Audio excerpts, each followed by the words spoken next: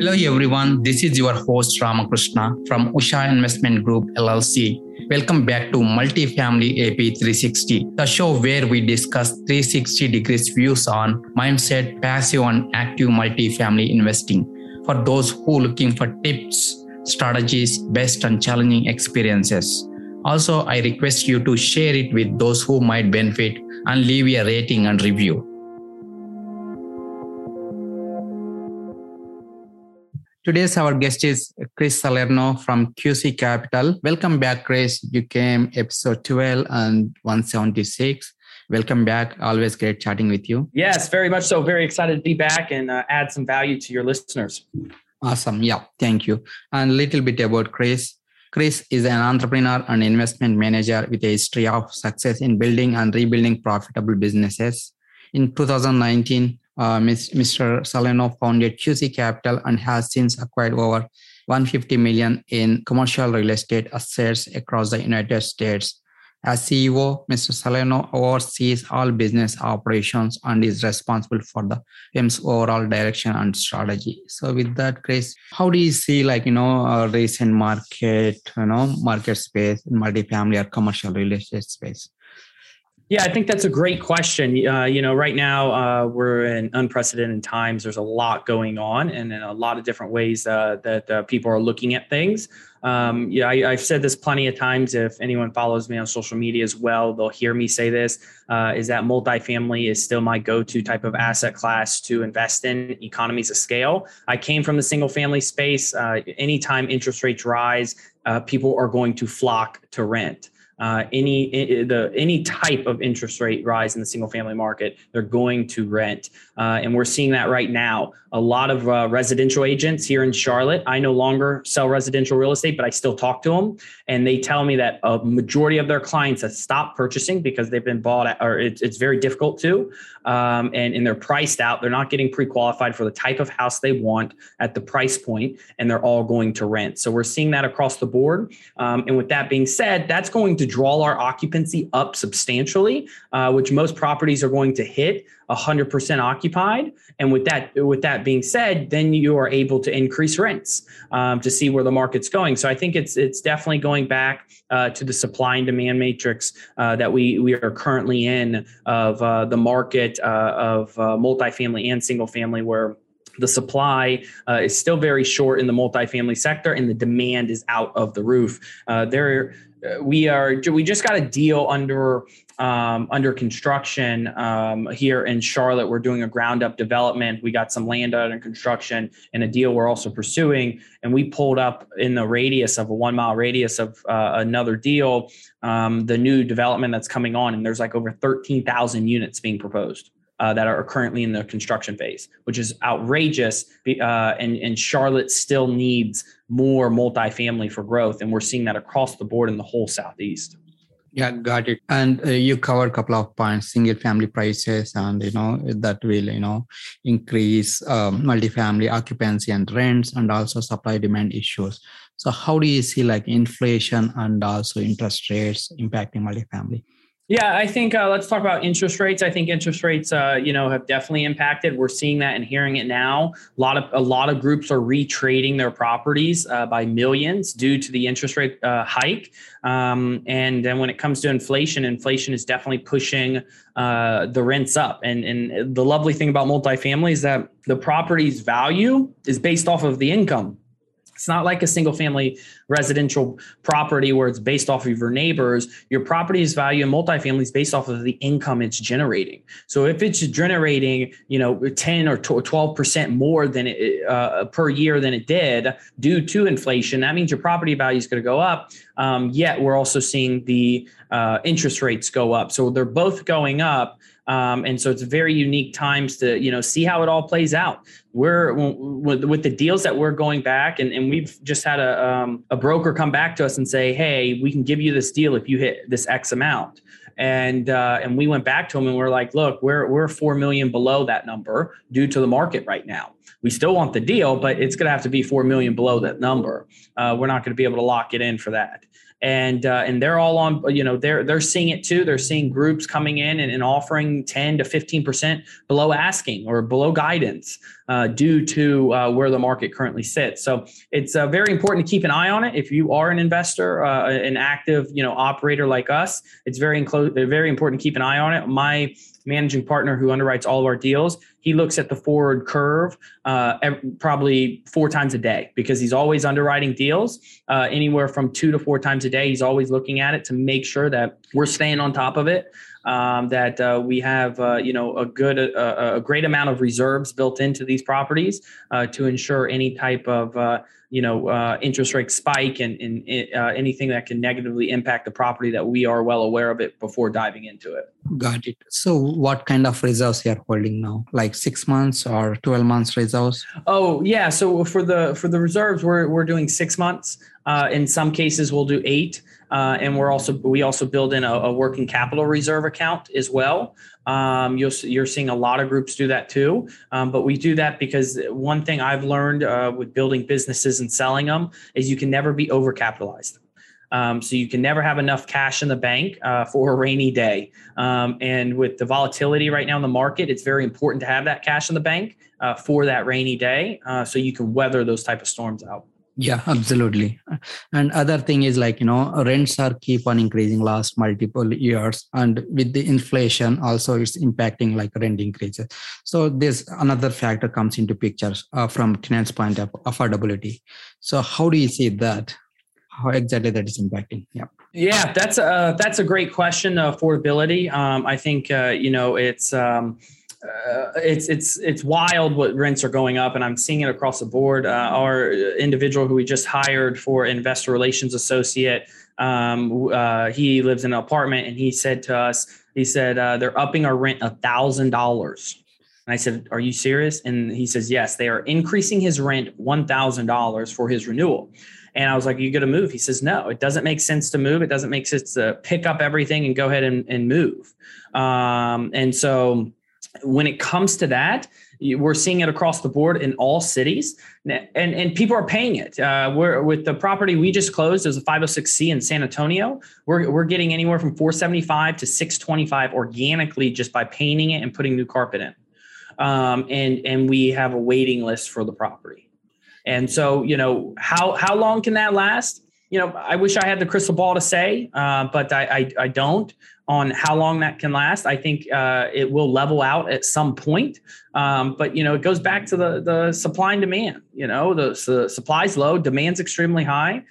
We have an all-time, there's a ton of jobs out there, and people are getting paid more money. If you're seeing, and I know here in Charlotte, we're seeing McDonald's, Chick-fil-A, Starbucks paying $12 to $18 per hour. That's a lot of money to flip some burgers and to, pour some Cokes.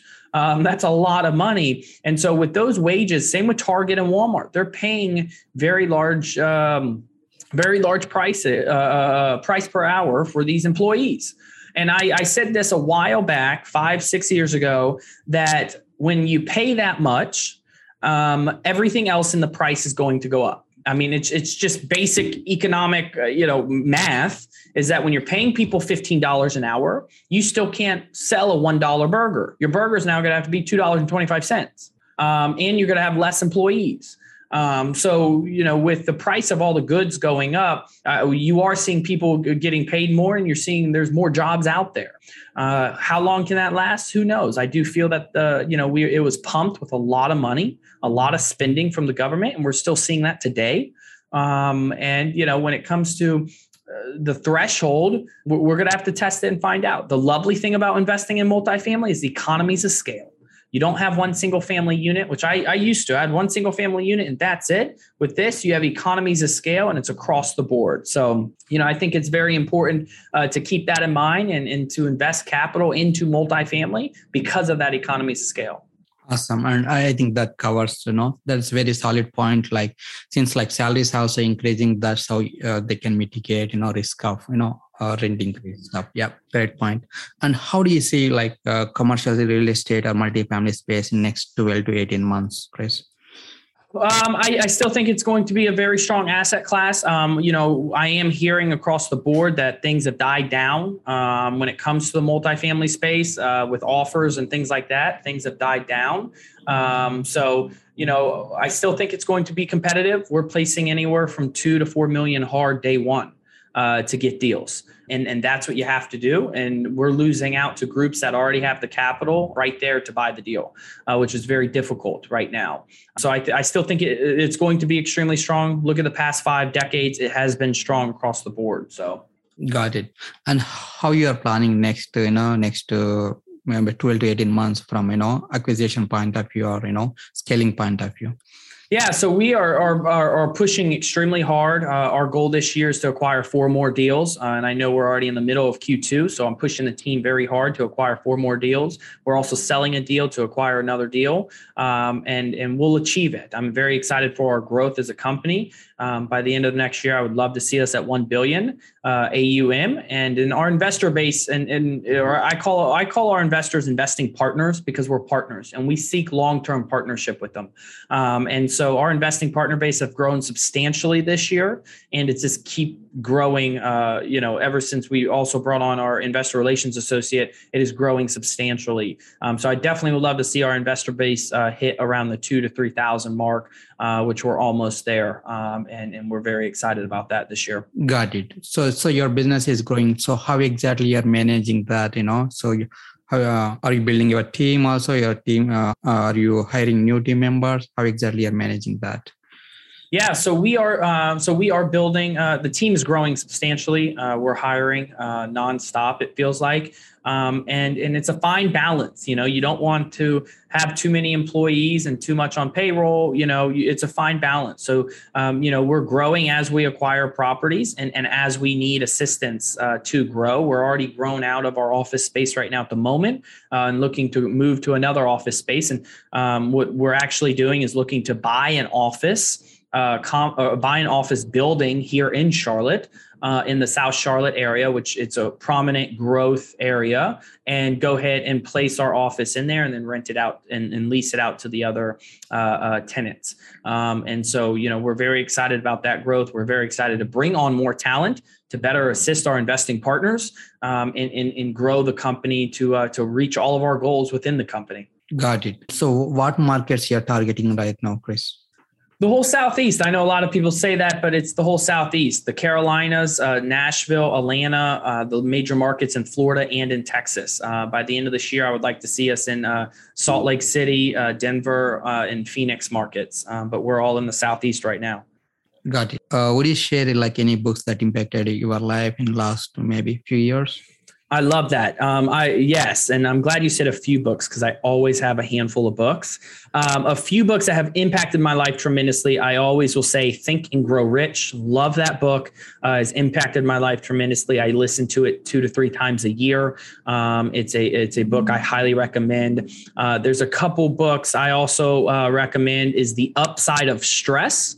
It's a phenomenal book, talks about why stress is actually good for you and why you should have a certain type of stress in your life and how you cope with it and have your mind overcome certain type of stress levels.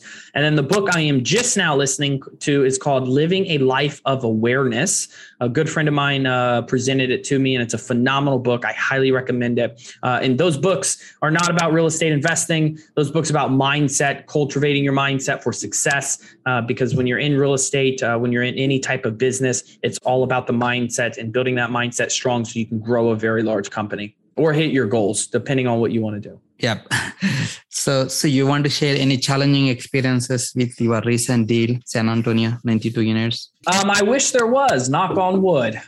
There have been no challenging experience with that deal. It's been one of the smoothest deals I've ever acquired. Our property management team has been spot on with it. I would say one, it's not challenging, but one curveball we got thrown with is managing the HOA because that particular asset has an HOA component to it. So I would say managing that HOA was a little curveball that we received. But other than that, it has been a phenomenal deal, producing extremely well. We're very pleased on it so far. And let's knock on wood that it keeps going the way it is. Cool. And would you also share any good experiences or best experiences?